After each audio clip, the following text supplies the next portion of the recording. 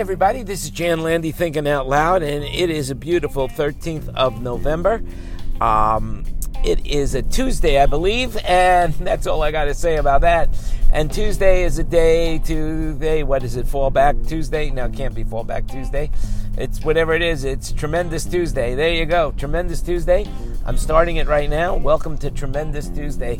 And the reality is that, hey, I am convinced now beyond the shadow of a doubt that Donald Trump is no longer president of the United States of America, but he is president of the divided states of America.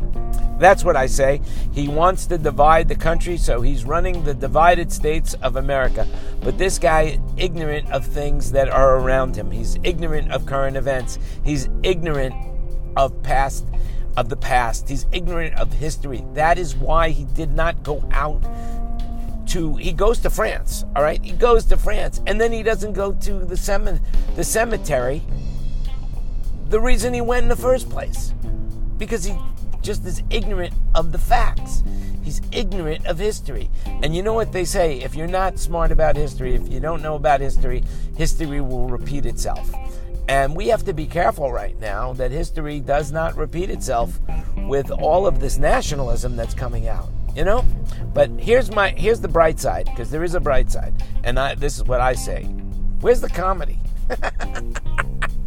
That's what I want to know. Where's the comedy here when it comes to this? You know, I watch Stephen Colbert and I watch Trevor Noah. Well, I don't really watch Trevor Noah. I listen to Trevor Noah, and these guys have the funny. You know, they come up with the funny context of this horrible news. I'm having a hard time finding the humor. I'm having a hard time finding the humor in this. Anyway, but my belief is this, is there is a bright side. There is a bright side, a bright side. Is that, hey, this election was a repudiation of Donald Trump. And that's why there's so many Democrats and so many women in office.